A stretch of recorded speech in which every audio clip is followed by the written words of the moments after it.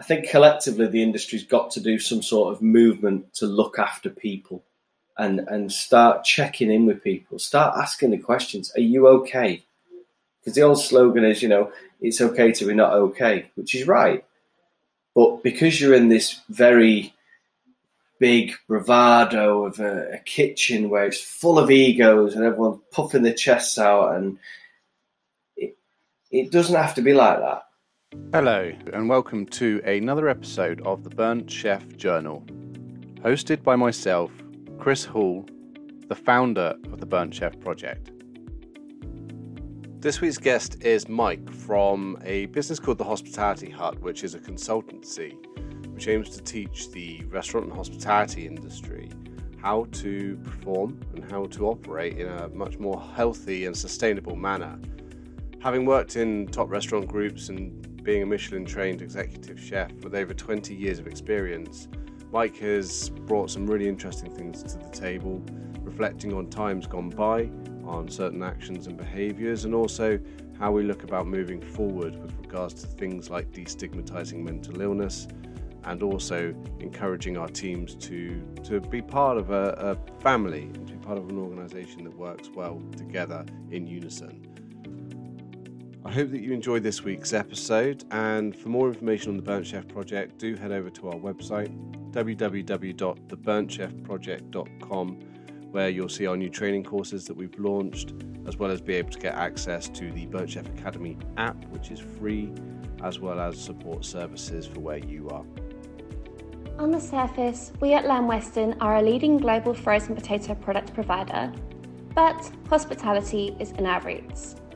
We are helping to chip away the stigma of mental health in the industry and truly believe in well-being through potatoes, which is why we are in full support of the Burnt Chef Project. If you want to find out more about how we provide well-being through the humble potato, or try a free sample of our award-winning products, such as our proper British chips, the Dukes, follow us on Instagram at Lamb Weston UK. Hi, I'm Mike Jennings. I've been a chef for 22 years now.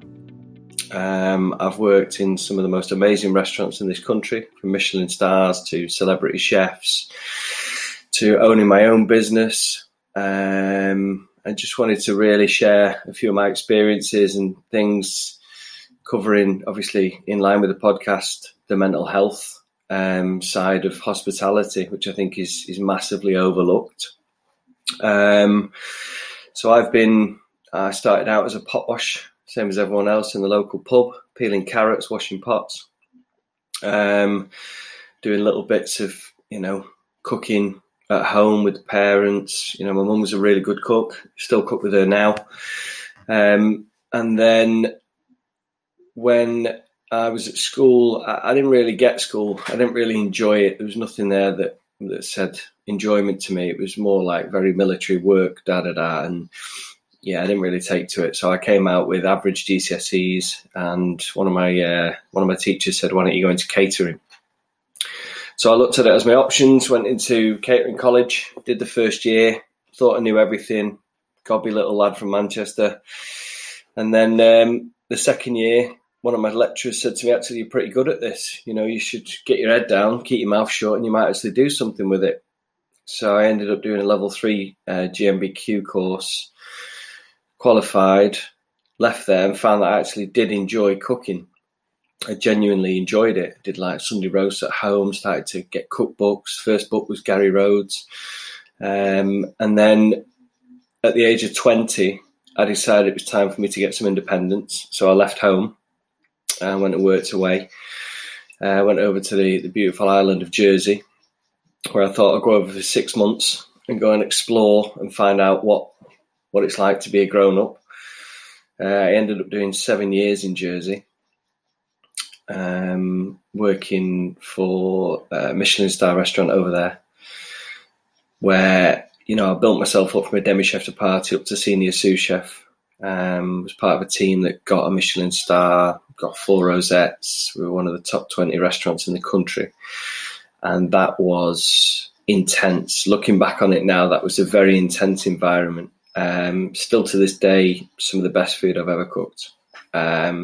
Learning wise, I will never forget what I learned there. That taught me the fundamental basics of proper cookery, classically taught, skills that I still use today. But because of such an intense environment, we had a brigade of 10 chefs, 12 chefs. And we were making everything, the breads, everything was made from scratch. And the responsibility on my shoulders for running that establishment, in the absence of the head chef, when he was away or he did a day off or whatever it was, rare days off for him especially, it took its toll. And I remember just having a breakdown. I had a day off and my mum rang me up and she said, are you okay? How are you? And I just burst into tears. And I said, no, I'm not okay. I'm not okay. I'm doing all the hours God sends. And there was no fault. There's no blame to this at all. It was just the industry. That's what it was. We're talking, 10, 11 years ago now, when Michelin restaurants were at the height of pressure. You've had the Ramsay, you've had the Marco time. It's intense, and you've got responsibility. Every plate leaving that kitchen needs to be a 1 Michelin star standard. And if it's not, it's on your shoulders. So it's a lot of pressure. And that pressure builds up. And then, I just exploded. And within about a month, I literally packed everything up and left. I just went on self-destruct. I just said, I need to leave. And I just, friends, everything, just cut ties with the whole thing. Just went. I went to find some solace. But because I was free falling at the time, I went straight into another Michelin star restaurant as a senior sous chef. And it was just as intense. It was a bigger restaurant. It was in the UK. And, the standards were still the same. The pressure was still the same. But I just turned to just go out, party, live the party lifestyle for about 6 months, where I just literally went into a hole. And it wasn't a nice place to be, because the food's always carried me wherever I went, as long as I was addicted to it. I always tell people that cooking to me is an addiction. Whether I make a sandwich at home or whether I make a tasting menu, it's an addiction. I have a standard inside me where it needs to be achieved to that level. There's no middle ground with me. You either do it properly or you don't do it at all. It's as simple as that. So I was free falling. And then fortunately I was approached by an agency that I'd worked with before, and they said to me, an opportunity's come up down in Dorset. It's a head chef position. Now, I hadn't been a head chef. I was 27 at this point. And she said to me, there's a head chef position come up and it's for Gary Rhodes. Now, Gary was an idol of mine. And she said, on our books, you're the best candidate we've got and we want to send you. There's 6 people applying for this job. So I thought, right, well, I need something to break this chain, because I'm spiraling out of control here. So I drove down to Dorset. I met Gary's number 2, Wayne. We had a meeting for 3 hours. And then I drove back, and 2 days later he rang me back and said, right, Gary wants to meet you. And at this point I was like, wow. I went down there again for the second interview. I ended up having dinner with Gary Rhodes, which was just an honour. And then took the job. We got offered the job, took the job. So it was head chef by 27 for Gary Rhodes, of all people, which was like a massive step forward. And obviously it still had its pressure, still had a brand new team to, grow, to train. Obviously the pressure of a celebrity chef on your shoulders, some would say, is more intense than a Michelin star restaurant. But I started to look at it and focus on more of a management role instead of a doing role. Whereas, when you're in the kitchen, you are literally running 100 miles an hour, doing everything. And unfortunately, the time got short. I did a year there, but then the company that were working with Gary, they cancelled the franchise with him. So it meant I had to go back and start again. So I moved back up to Manchester, where I worked in a couple of restaurants just to, kind of find out what the field was like. So I've been out of Manchester for a good 8-9 years at this point. Went back, ended up working at a small little neighbourhood restaurant called Grenache. And I did a year there, and I had this real take on, I knew what my kind of food was and what my style was. So I did a year as Grenache's head chef, where we got 2 rosettes in our first inspection, and then we got Michelin recommendation. Then a year later, the owner asked me if I'd like to buy the restaurant off him. He decided that he didn't want to be in the restaurant game anymore. So me and my partner, we decided that we would go into it. I would do the kitchen, she would do the front of house. So we did this for 2 years. And, you know, I can honestly say to anybody thinking about opening their own restaurant, just think very carefully, because it is more than consuming. You know, we're talking 7 days a week, you are active. And you are, whether it's the books, whether it's the orders, whether it's the cooking, whether it's the cleaning, whether it's the restaurant toilets, whether it's the DIY, everything falls on you. Every single heartbeat of that falls on you. And to throw a real spanner in the work, my partner fell pregnant a month before we took over the business. So on top of opening a brand new restaurant, we had a newborn to deal with as well, which wasn't really ideal. Looking back at it, I think that there could have been a well more formulated plan than what we did. But then, you know, we had some great times at Grenache. We had some brilliant times. We made a really good reputation for ourselves. Manchester was singing about us. I was nominated for Best Chef in Manchester for 3 years on the trot. The Michelin Guide was sniffing around, which at that point, you know, that was my go-to. You know, I wanted to get the first Michelin star in Manchester. That was it. That was my heartbeat, and I was pushing for that. So then we got to a point with Grenache where we outgrew the building, and we had to make a sacrifice.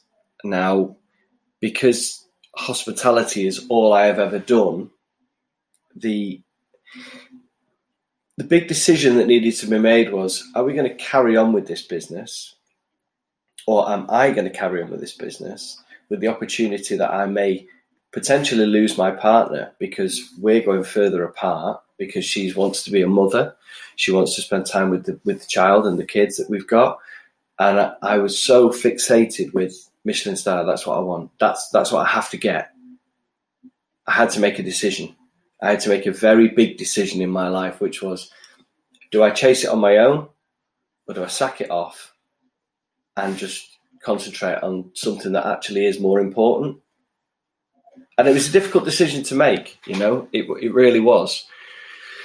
But I chose my partner, and it was difficult, that. But I know that I made the right decision, because then fast forward a few years, we're stronger than we've ever been. And I think she's seen as well that there is a side to me that's not just restaurants, not just hospitality, not just cooking. There is a father figure now. There is a partner, you know. So, yeah, I mean, difficult decisions to make. So I got another job in Manchester, working in a really good restaurant, working with some great people, did 3 years there. And then we went into lockdown. And lockdown was a real turning point, as I'm sure it's been for many, many people in the industry. You know, everybody in hospitality has just been given a 12-month holiday. Nobody knows what to do with themselves. Nobody knows what, you know, I don't want to be a chef anymore. I don't want to do this. I'm not doing the hours and everything else. And I had a bit of a eureka moment. You know, I started running. I've never run in my life. I started to do 5 and 10K runs. I'm eating healthier. I'm walking the dog, you know. And I decided that this year I was going to set up my own consultancy business. Now, to me, it's not about money. It's not about how much money can I get to satisfy my lifestyle.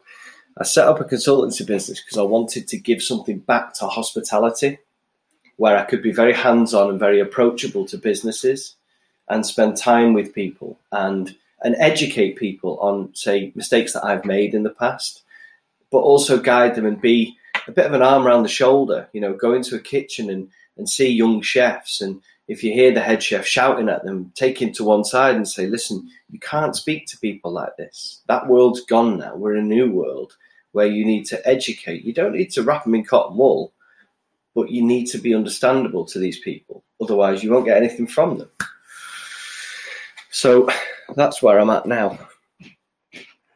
Quite a journey, hey? Yeah, you could say that. That's a lot of experience as well. And sorry, how old are you now? So I've just turned 40 in June. Crikey. Yeah, it's an awful lot of experience.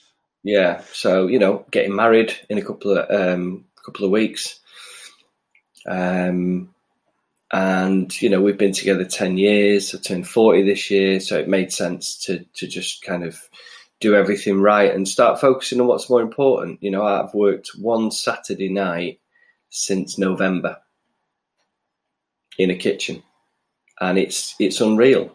I'm looking at all the things that I've missed out on, and I question, have I done this too late? Have I missed out on too much? But really, it's not that. You make life what you want to make it. And I'm a strong believer that if you want something to happen, you go out and make it happen. So I think by having this free time, the one thing it's really taught me, Chris, is it's given me time to think. And by thinking, I make better decisions. And a real message that I would, want to get out to people listening to this is never be afraid to say how you feel to anybody. There's nobody out there that's going to laugh at you because you're struggling in a kitchen, or you feel undervalued, or you feel like, all the shit ends with you. It's not about that. There are so many more support networks around, whether that is your head chef. I used to fear going to head chefs many years ago. But really, when you did go to them, they would just open the door to you. And they would just say, right, what's the problem? I talked about leaving when I was in Jersey years ago. And I said, I want to leave. I want to go traveling. I want to go to Australia. And he said to me, no, why don't you just save some money and go on a holiday for a month and really enjoy it, instead of going to work there and pick strawberries for a year and just doss around. Why don't you go there with a purpose? Why don't you go and work in a decent restaurant for a month? And then you'll see the culture, you'll see that side of it. So I don't think it's fair that head chefs have got this big, scary character about them, because I believe that all head chefs are approachable, in the right way. Yeah, I mean, there's a lot of emphasis at the moment of this period of time of resource crisis, not just in the UK. This is felt internationally. Obviously, it's worsened over here by the result of Brexit, and I do worry that the conversation of sort of mental health and building awareness around the subject of mental illness can be deemed at times as negative, because we're working with factual information, which is it's a tough industry, it's stressful, and as a result, with the work-life balance the way it is, the skill shortages the way it is, it can increase the risk of mental illness. But I think we also need to be very conscious that as an industry now, we want to be able to recruit people into this industry, because I believe that we're at a precipice. We're at the point of a long-term change, and it's difficult, and it's there's a lot of work for us to do in order for us to get there.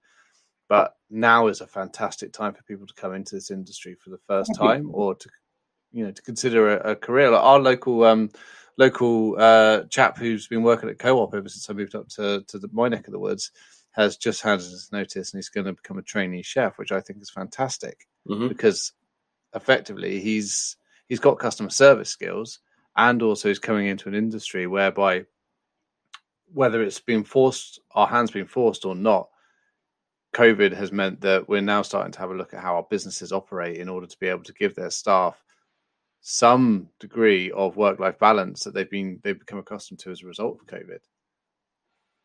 100%. And one thing that I've seen is, since COVID, I've met a few different businesses, some who believe that they can continue operating as they are. They can continue telling the staff that they're going to be doing 65, 70-hour working weeks, but they're still contracted to 48, and that's just the job. But then there's others. I spoke to a hotel recently who said, no, we are operating differently. We will pay for overtime. We do a 4-day working week. And if the chefs want to do an extra day in the kitchen, they're more than welcome to, and they will be paid in full at their hourly rate. So it means that you're absolutely right. There are people out there in the industry who are still diehard chefs who want to get in there and cook amazing food, and they will do all the hours God sends. But to now see there are businesses who will financially look after them. And I think we're going to go into a bit of a full circle where I believe we're going to go back to a world where the guest will start looking at going out for dinner as a treat again. Because we have so many options to dine out now. I mean, we're all guilty of it. You could go to a pub 3 times in a week and not really hit your bank balance that hard because you just tick a box. Can't we bother cooking tonight? We'll just go to the pub and get steak and chips and it'll cost us 20 quid and we're done. But I think what's going to happen is, I think the bigger picture will be wages will have to be paid in full, overtime and everything else. That will start becoming a law, I think. Then the price of food will go up for the consumer because they'll have to cover the cost of that extra wage. Then you throw Brexit in, so the price of food produce is going to go up at some point. So the guest experience, the guest is now going to have to spend more money, which will make it more relative in the current times. But I think we will go back to the early 90s, late 80s, where I remember going to the pub on a Saturday night for dinner with my brothers and my mum and dad. And that was a big night out. That was a big treat. We'd go once a month. And, we'd go and we'd have a 3-course meal, we'd have a couple of drinks, and that was it. And I think people will start to connect more with being at home, cooking at home. I think people have taught themselves how to cook at home a lot more. Everyone's building garden houses and bars in the back garden. So going out for dinner should hopefully become more of a special occasion again. And then we can maybe start to focus on, if you're going out for a special occasion, therefore you should get the best ingredients. You should get the best food cooked in your location for that establishment. So if it's a pub, I struggle to find a pub that does proper home-cooked food now. I would quite happily pay 15, 20 quid for a meal if it's cooked properly. If I'm getting proper local ingredients and I've got proper well-trained chefs that are being looked after and being supported, then I would support that all day long. I think we might see a change to the chain restaurant empire. I think you may see some casualties there because financially I don't think they'll be able to survive. I think with the number of what used to be their sort of golden ratio, whereby it was all based on slimmer margins because everything was running. I say slimmer margins. It was all based on scale, economy of size. The more sites we have, the more people we have, the more money that we can make. But ultimately, also on the flip side of that, when times get tough, unfortunately, those are the businesses that also start to struggle. But then it does lead the rise for independence. And one thing that we have found is that the suppression of independence has been quite strong. Certainly where I started the project down in Bournemouth, we had a couple of large independents open up, and then it significantly hampered local trade by about 20%. Yeah. So it would be nice to be able to see those who have perhaps lost their jobs in the larger businesses to be able to find it within the smallers, but then also, for those larger businesses to be able to pivot and be able to look after their staff and charge the right amount for food as well, because £10 for a main meal anywhere is unsustainable, and it does make it very difficult for other businesses to compete with. But you quite happily pay 9 quid for a prawn cocktail in the local pub if you were getting a good product and you knew the staff were being looked after. And that's the thing. It's like the old cliche, isn't it? You could go to an outdoor terrace in the street, for example, in Manchester, and you would see an abundance of people sat outside having a great time. But then when you see somebody walking down the side of that group of people with 5 cans of Red Bull and a hoodie over some Chef Whites, you know that there's something not quite right there. Do you see what I mean? Because they're fueling themselves with Red Bull and all the rest of it to carry on, and Marlboro Lights, and then you've got drug addiction and all the rest of it to get through this painstaking job, which is effectively, Angela Hartnett said it many years ago, and it always stuck in my brain. She said, it's just food. That's all it is. It's food. Whether you're a 3 Michelin star restaurant or you're a little pub round the corner, it's food. A carrot will always be a carrot. It's as simple as that. And I think if you keep that mindset as a chef, especially, it's only food. Nobody's going to die because of a standard of food. It brings me back to a point in your career then that I find quite interesting, is that the goal, and I believe thoroughly that if you have a passion and you have a goal in your life, then ultimately you can put your body and your brain through some tremendous things, and you can still be relatively healthy as long as you've got a strong purpose. Mm-hmm. So at what point did you find that started to be impacted? Certainly, for what I'm quite curious about is you're working in your first Michelin star kitchen as a senior sous chef, and the specific point that you mentioned was when you was trying to cover and look after people whilst the head chef was off, and you had that pressure. So at what point did that journey of, actually, I need to start self-medicating with alcohol, and I'm feeling the stress and pressure, I need to walk away from this job, occur? I was allowing it to happen without talking to anybody for probably about 18 months. I was literally just fixated. That was it. I was just 9 o'clock in the morning. I was in that kitchen. I was there till finish. Some days 6 days a week. Wouldn't leave until the orders had been done. Wouldn't leave anything. Wouldn't speak to anyone. Then I'd be straight down the pub, a few beers, and then back in the next day. And that was like a ritual for about 18 months. I did that. And then I think my body's way of showing it was a simple phone call from my mum, just saying, "How are you?" And it was just a trigger. And I spoke to a good friend of mine at the time, and I said, "I really don't know what to do. I think I need to leave. I don't know how to do it." And again, wise words, wise people. He said to me, "The hardest thing you've got to do is make a decision.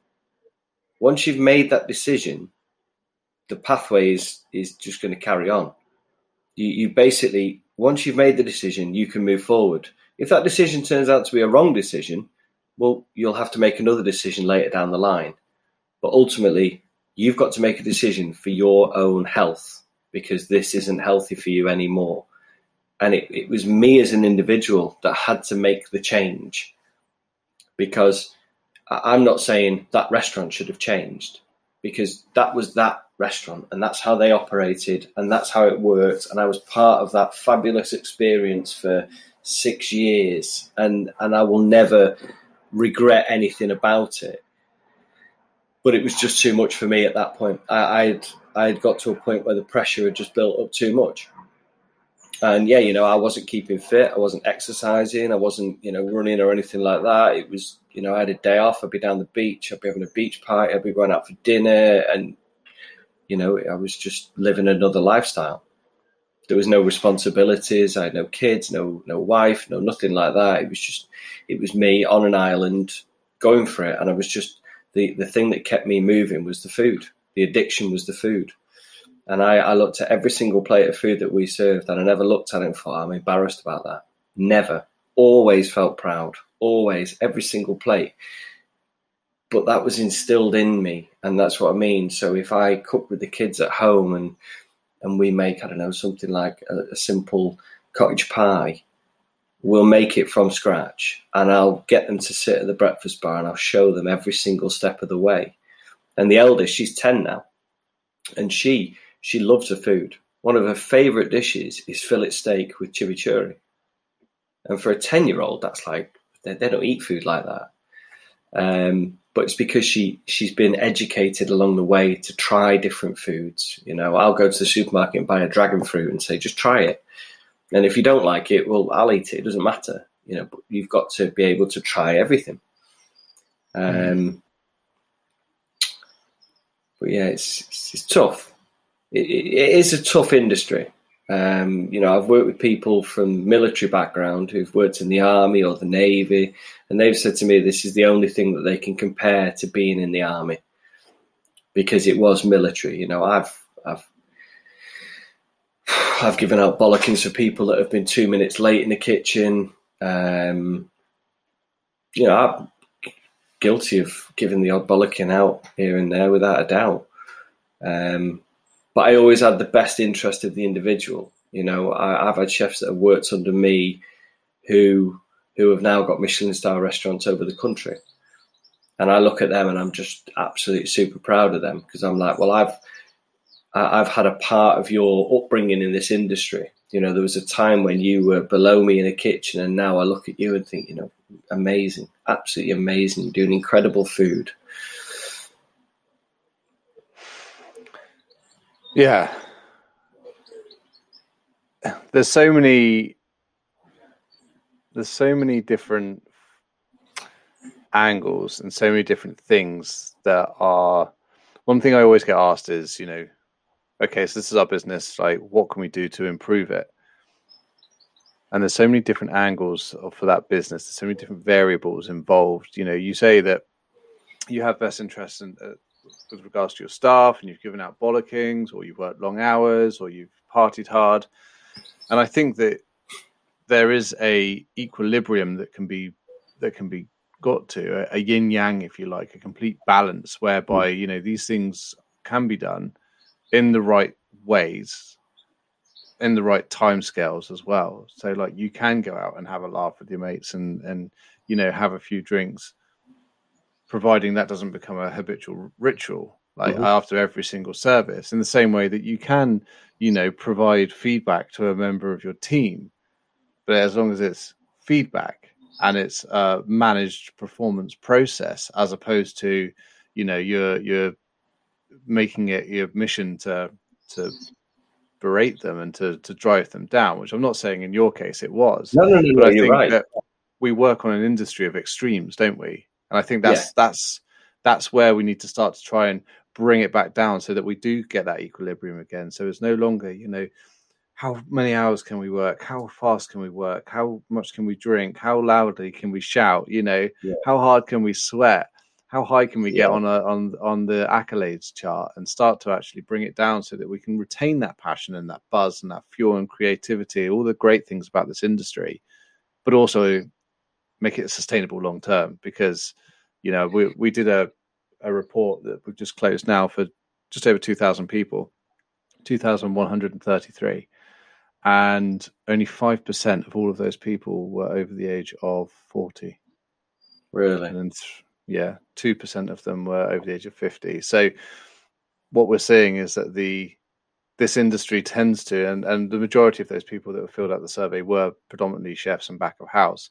But what it's indicating is that between the ages of 18 to 34, 35, great, you can be in this industry, but then people aren't staying around for much longer.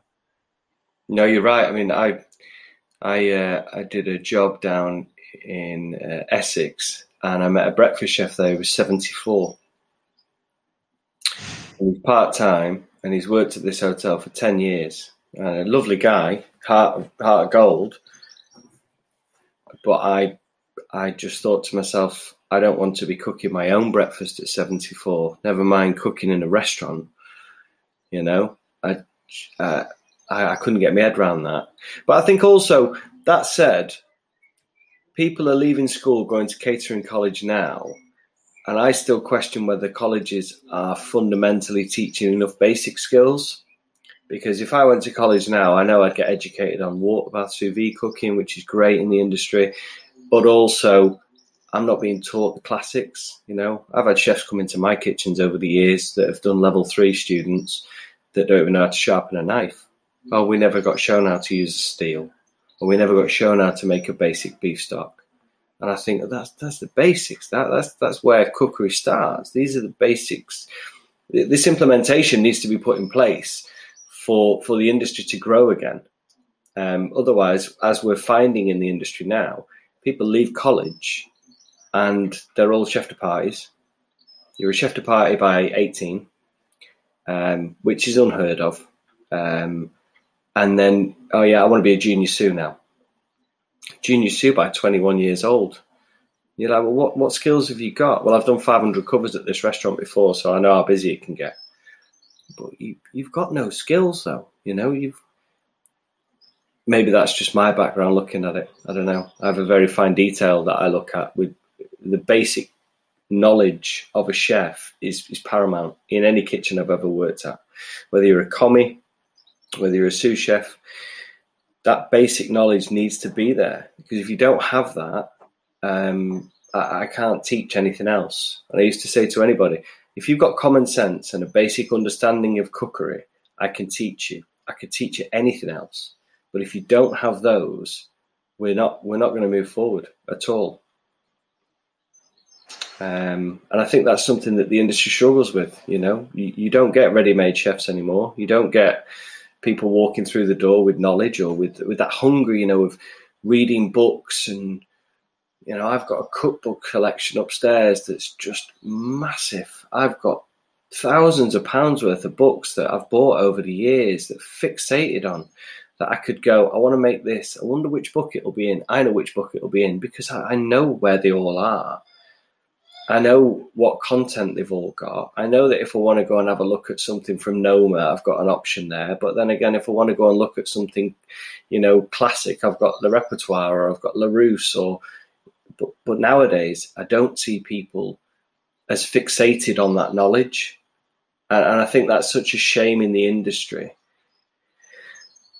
But that said, do people want to learn that much? Is that percentage of chefs that high anymore? Because when I started out, everyone was chefs. It was still the rock and roll era, Marco had just retired. Gordon was kicking on with Hospital Road, was the main restaurant in the country at that point. And I walked into Jersey and, was blown away by what I walked into. The freshness, the buzz, the excitement and everything. And I think that's now becoming just a small percentage of our hospitality. Those that we know about, because the key thing for me, and the reason why I fell in love with this industry, was I absolutely love everything about the food and the environment. And I've never been a chef. I've worked with thousands of chefs over the last 12 years now. And I've worked front of house in busy bars. So I understand what it's like in terms of pressure, but never working in the kitchen environment. And I am strangely allured to it, even knowing all that I know, the thought of the provenance of the food and the flavors and the preparation and the buzz of the service strangely appeals to me. Mm.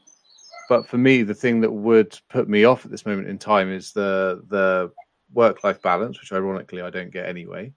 And also I think the salaries, I think are two things. And I wonder how many more people there are like me who actually will go, do you know what? That appeals to me. I like that regimented approach. I like that, that level of pride and professionalism that you get with our trade that you might not get elsewhere.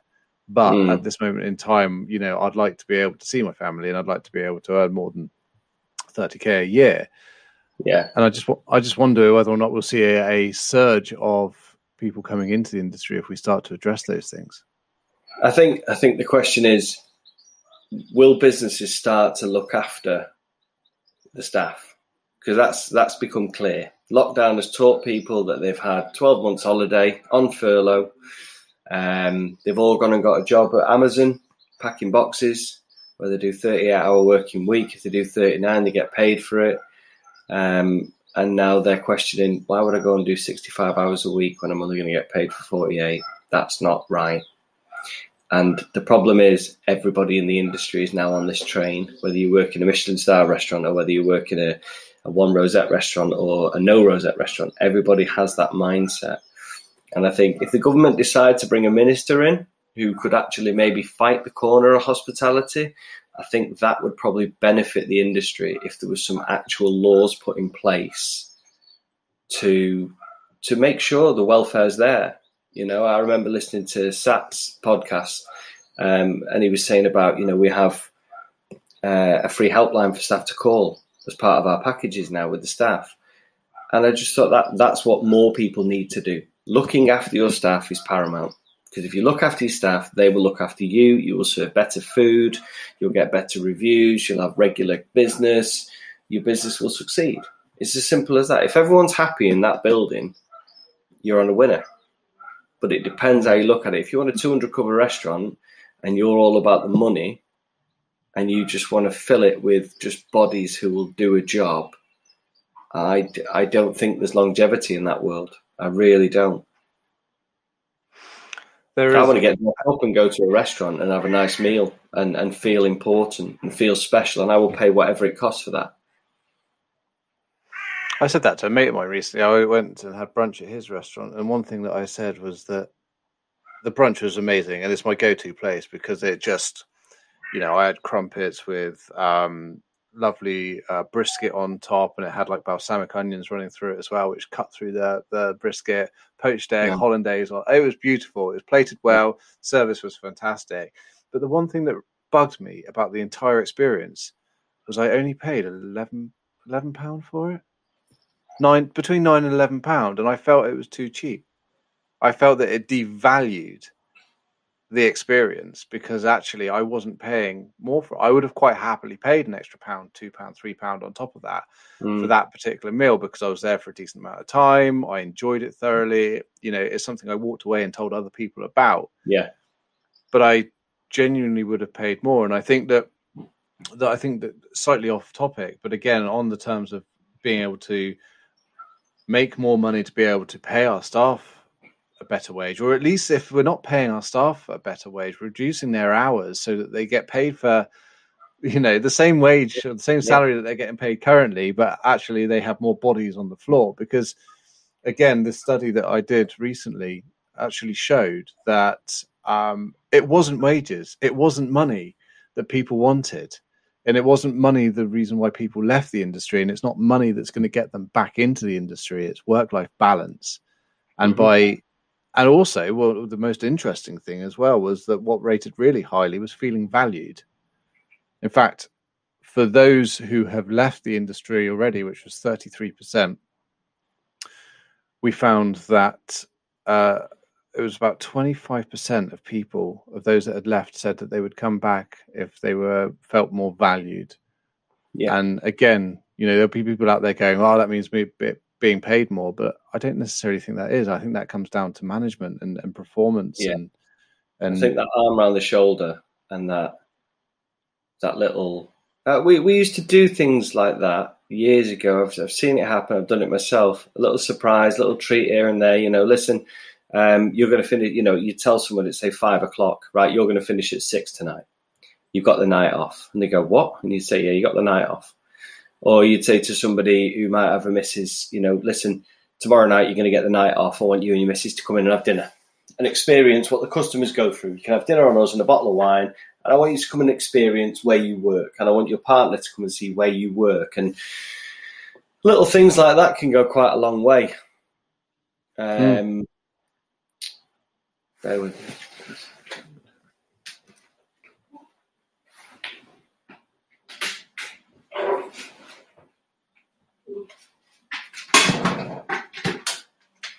And I think just being there for them, really, looking after them, spending time talking to them as well. How are you?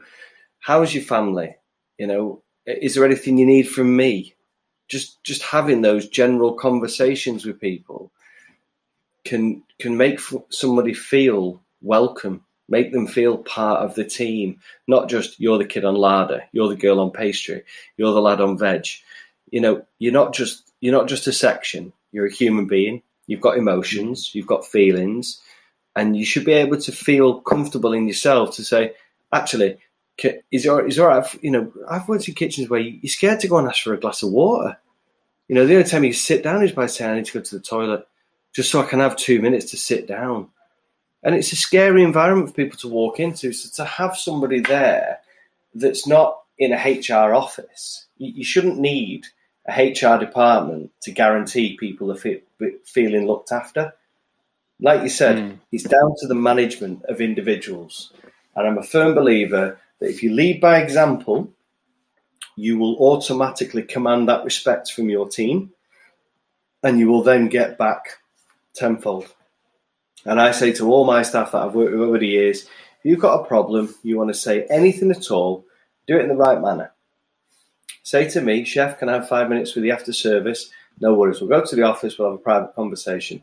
If it's money problems, if it's family problems, if it's partner problems, whatever it is, come and tell me. My door is always open. And I've always adapted that mentality. If you come to me in the middle of a Saturday night service and say, Chef, can we have a chat? I'd be like, no, because we're in the middle of service, pick your time wisely. But if you pick 10 o'clock in the morning before we started our shift, can I have 5 minutes? No problem at all. That's what we're there for. But yeah, I think collectively the industry's got to do some sort of movement to look after people and start checking in with people, start asking the questions. Are you okay? Because the old slogan is, it's okay to be not okay, which is right. But because you're in this very big bravado of a kitchen where it's full of egos and everyone's puffing their chests out, and it doesn't have to be like that. I'm not saying it needs to be all, can I squeeze past you here? And it doesn't have to be as dramatic as that. But there's common decencies. There's a respect that needs to be given across the entire industry. That, do you know what? This person's working 6 days this week. That's not right. That needs to be addressed. You can't keep using the same excuse of, yeah, but we're really busy. We're doing 800 covers today. It doesn't matter. If you're doing 800 covers and your staff are working 6 days, the problem is your management. Or you're doing too many covers for your staff. And you need to address that problem. Otherwise, everyone has a breaking point and you will end up with a kitchen with no chefs. And then those 800 covers will not be fed and you will lose more money than that extra chef that they actually need, that they've been screaming for 3 months. If you put that in place now, you're ticking that box. I agree with you. I was on BBC Radio Cornwall this morning saying exactly the same thing. They were saying, how's it going to be sustainable with summer over here? We've got a resource crisis. We're struggling to get people to work. Those that do want to come and work in Cornwall can't get accommodation at the moment in time because they're being bought up by people from outside the area. Mm-hmm. Like, is it sustainable? And I was like, it's sustainable, but we might have to think outside the box. Like, do we need to work at 100% occupancy when we've only got 50% of our staff currently? Yeah. If that's the route that you want to go down, and those remaining 50% won't be there. But then always in the back of my mind, I'm looking at it from a business owner's perspective as well and going,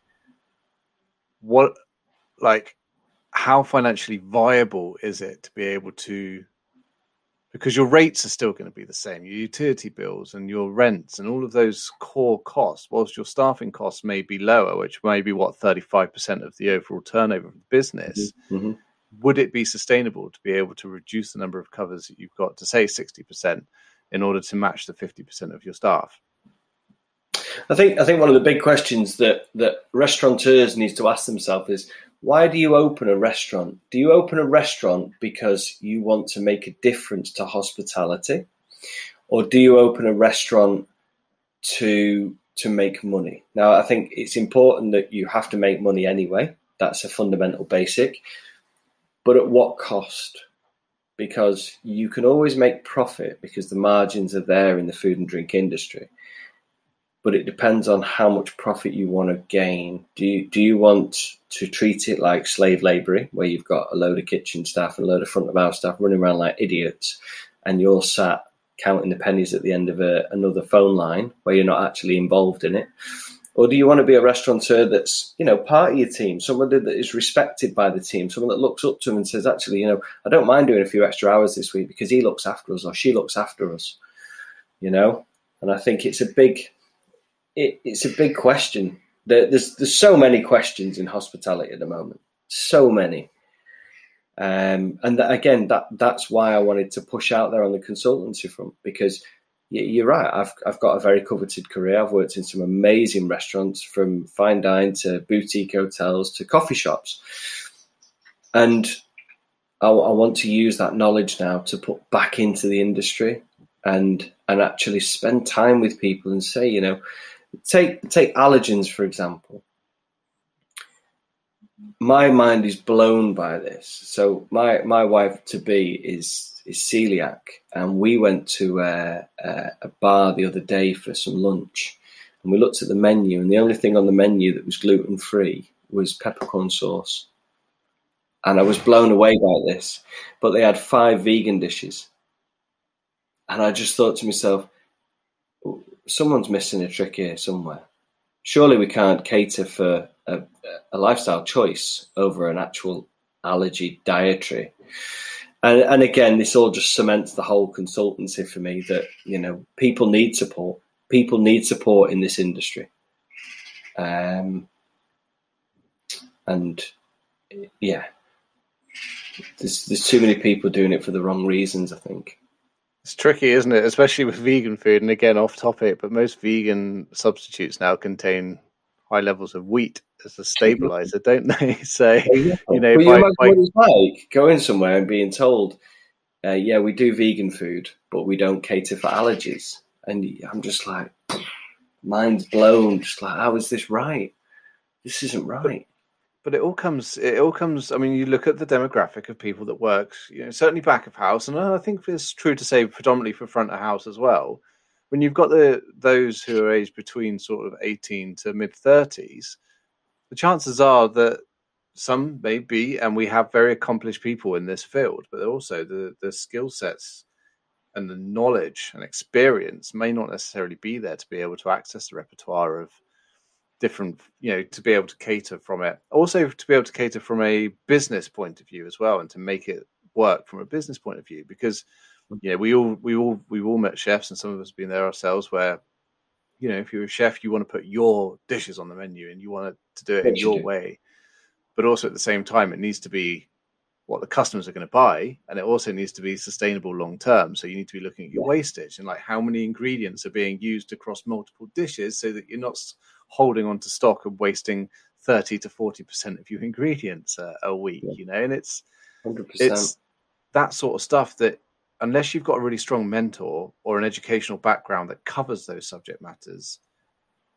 or a consultant, it just doesn't get you don't learn that sort of stuff, and you only learn that through the school of hard knocks over a long period of time as well.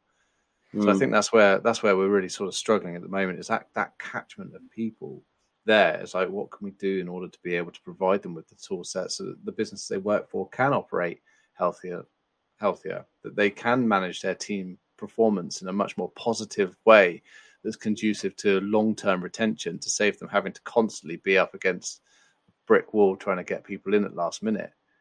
And by addressing those things, I think we start to see a slow but steady change in the way that this conversation moves on moving forward. Yeah, I mean, I'm inundated at the moment. I must get 2 or 3 calls a day from people asking me for head chefs. Do you know a head chef? Can you find me a head chef? And I'm like, I can look, I can ask questions, I can put the feelers out to the people I know, but I need to know fundamentally, what are you offering? Well, we're offering a really good wage. Well, okay, that's a guarantee. What else are you offering? It's a really nice place to work. We'll do tips as well. Okay, you're offering just a blueprint of a job that everybody else is offering. And I say to these people, you need to be offering something that is different. You need to be saying, we do staff days out. There needs to be some incentives now. We're giving you a full gym membership. We want you to look after yourself. We're doing a 4-day working week. We're paying your overtime. A wage plus tips, that's a standard. That shouldn't even be in a question. That's a given. What are you looking after your staff with? How are you making them feel like they want to come and work here? If you're offering a 4-day working week with paid overtime and gym membership or golf club memberships and all the rest of it, then yeah, I'll find you a chef tomorrow, because I know people that would quit their job for that. But if you're just offering a run-of-the-mill head chef job that everyone was offering 5 years ago, no one's going to do it now. Nobody wants that world. And you're absolutely right. People have had this time off now to assess themselves. They're all keeping fit. They're all getting healthy. And they want to enjoy their life. Everyone's having kids. Everyone's getting families now. And they don't want to be working 16 hours a day. And they shouldn't have to. Because, I think you hit the nail on the head, Chris. It's down to management. It's down to how you manage your business and your departments is how you get the best out of your staff. And it couldn't be any easier for business owners nowadays. I say easy. We've gone through some tough times, but the Burnt Chef Support Service is free. So it gives people that EAP that they've been looking for, that they don't have to pay for. We're going to extend it with partnership with the Drinks Trust, so that actually people can start getting advice on legal matters, managerial matters, free counselling sessions, the whole work. So all of a sudden, the support system's in place for every single business across the UK and Ireland to be able to access. And we are looking at extending it. We're in talks with Canada and America to extend it over there as well, full time. So those sort of things are covered. Then on top of that, we've got collaborations with like the Hospitality Rewards Card, which is discounted, available for Burnt Chef followers, whereby people can then get access to gym cards, discounted AA membership, discounted health insurance, all of this other stuff, which the employer can put in place for like a couple of quid per person a month, which all of a sudden now then gives people access to additional perks. And then it's about those are the cost efficient ways of being able to show you care. And then, as you say, it's about putting in place structural changes to actually show that back it up. And just because the other thing that I really, really detest is the fact that these EAP systems, we've got an EAP system in place. Great. How many people use it? Not really many people. Do they know it exists? No. Why have you got it in place then for? Please donate that money to us. We'll provide you that service. And also at the same time, we'll be able to help a larger portion of the industry as well. Of course. It's such a frustrating thing, but you're right. And I do believe that we need to value our workforce, because we had a 3.2 million strong workforce in the UK, 72 million worldwide. Are those numbers going to be the same when we come back to it full time without restrictions? No Probably chance. not. I think we will see a slight move where if he continues with his battle plan of removing furlough in, I think it's September, I think that's when the penny will drop for a lot of people, because there's a lot of people living the furlough lifestyle at the moment. And I think when that disappears and they have to go and get back to work, I think that's when you'll see the industry move a little bit further forward with its recruitment side of it. But equally, you're absolutely right. They've got to look after the staff. There has to be things put in place to look after, support your staff. Otherwise, they will just go to Amazon. They will just go to Aldi or Sainsbury's, because they know that, it's not always about food. Like I said, I was addicted to it. It was a massive addiction to me. Not everyone's like me. Some people just do it for a job. Would you ever go back into a kitchen? I would go in to help out. I would do private dinners. Would I go back into being a head chef, working 16 hours a day, 5 days a week? Honestly, no, I don't think I would. But in a utopian world whereby we have actually addressed some of the issues we've discussed in this podcast, and you were working 38, 40 hours a week, and you were getting a decent salary, you're being also felt like you were being valued and looked after, and you were able to put your passion and pride onto a plate without fear of, losing your job because of margins, etc. Would you go back to that career? It's difficult. It's difficult because I'm now seeing a new lifestyle that I've never experienced before. Having dinner every night with your family, having your weekends to yourself. Now, I never really valued weekends when I worked in the industry. It was just the days when I always worked. I'd always work Saturday night. That was it. It was the big night of the week. It was the main event. I was on the pass. That was my area. That was big night.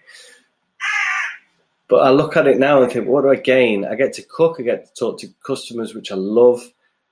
But then I'm there till 11:30, 12 at night, and then back in at 9 o'clock on the Sunday to get ready for a Sunday lunch.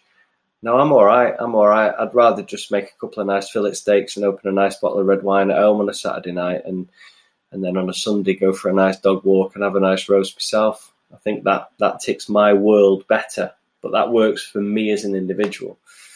So I think, from my stance, my cooking days in serious kitchens as a chef full time are done.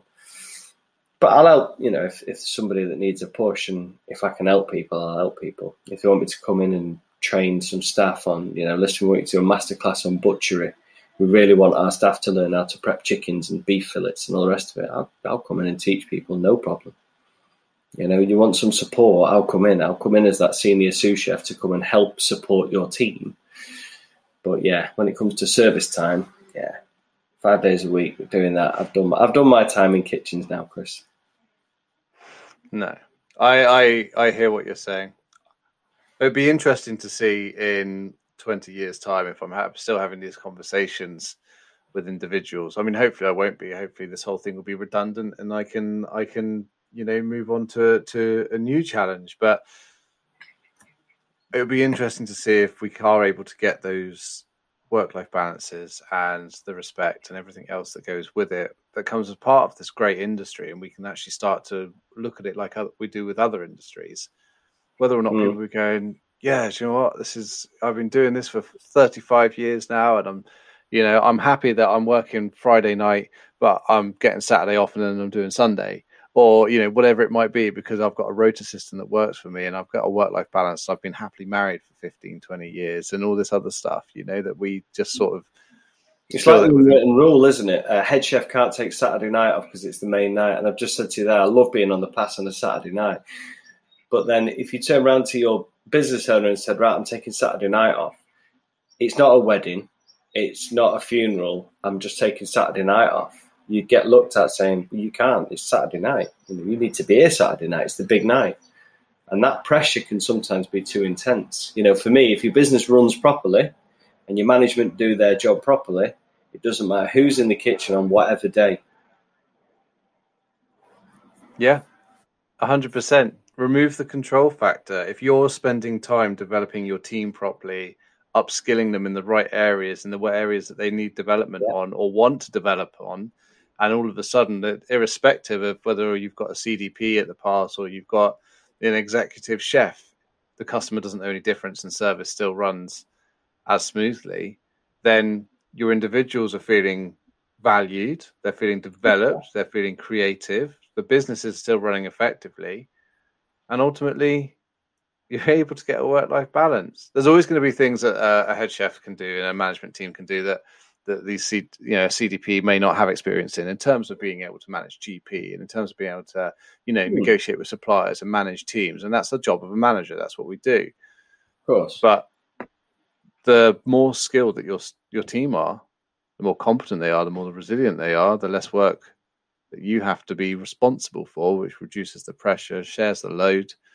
and ultimately leads to an equilibrium. 100%. 100%. I agree with that.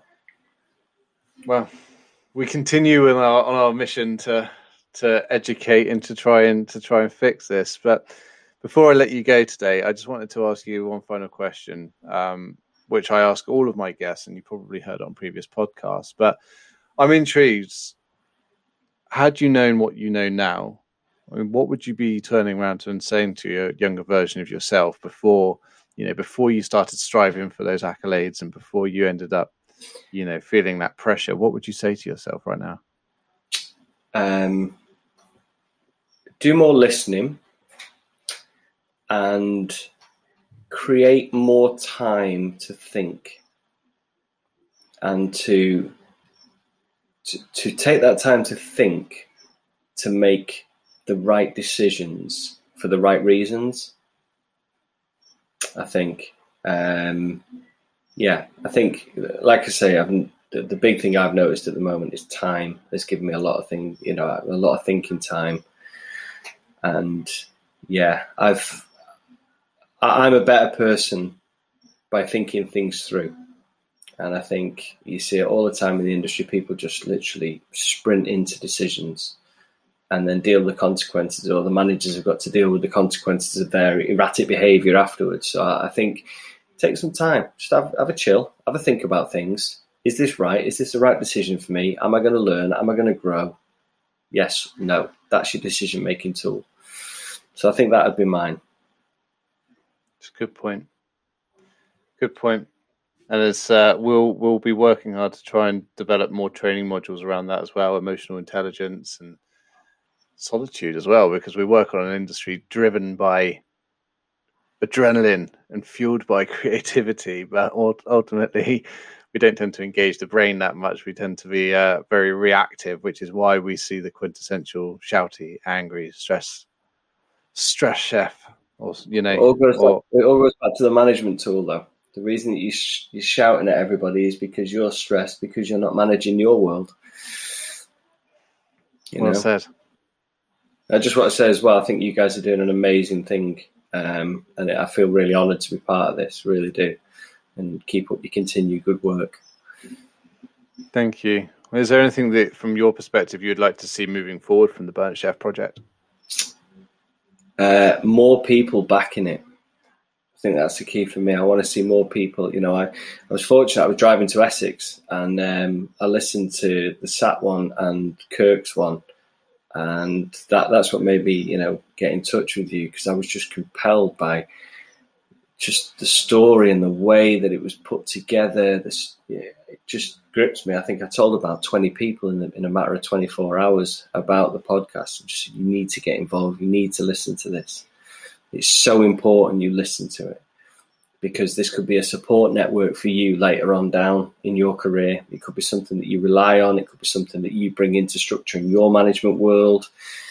So many keys. But yeah, I just think it's, you know, I think if I go back 11 years and I knew about this, I think I would have reached out to someone like yourself and the Burnt Chef project. Absolutely. Means that we're on the right tracks. We'll continue to make some noise and spread it. But I mean, without people like yourself, Mike, you know, it would just be me sat in a room banging the drum and looking kind of strange. So, you know, fair play to you. Thank you very much for joining me. If people wanted to find you, where could they find you? You find me at the Hospitality Hut. Is my new business. So you can email me, mike@thehospitalityhut.co.uk. Get in touch. And like I say, I just want to help. That's it. I just want to help businesses grow. I'm not the sort of person that goes in and says, oh, you're doing all this wrong. It's more about, tell me your business plan and let me help you get there. That's it. Nice. I can resonate with that. But Mike, thanks ever so much for your time. Thanks for joining us. And hopefully we'll get a chance to speak again soon. Defo. All right, Chris, take care. Cheers, mate. See you later. Cheers, mate. Bye. Thanks again for listening to another episode of the Burnt Chef Journal. If you haven't yet checked out the Burnt Chef Project website, then please head over to www.theburnchefproject.com. You'll find a whole host of resources, free access to our training app, as well as free support services, blog posts, our merchandise store, and also our ambassadors who are there to support you when you need it. Thanks again for joining us this week, and I'll see you again soon.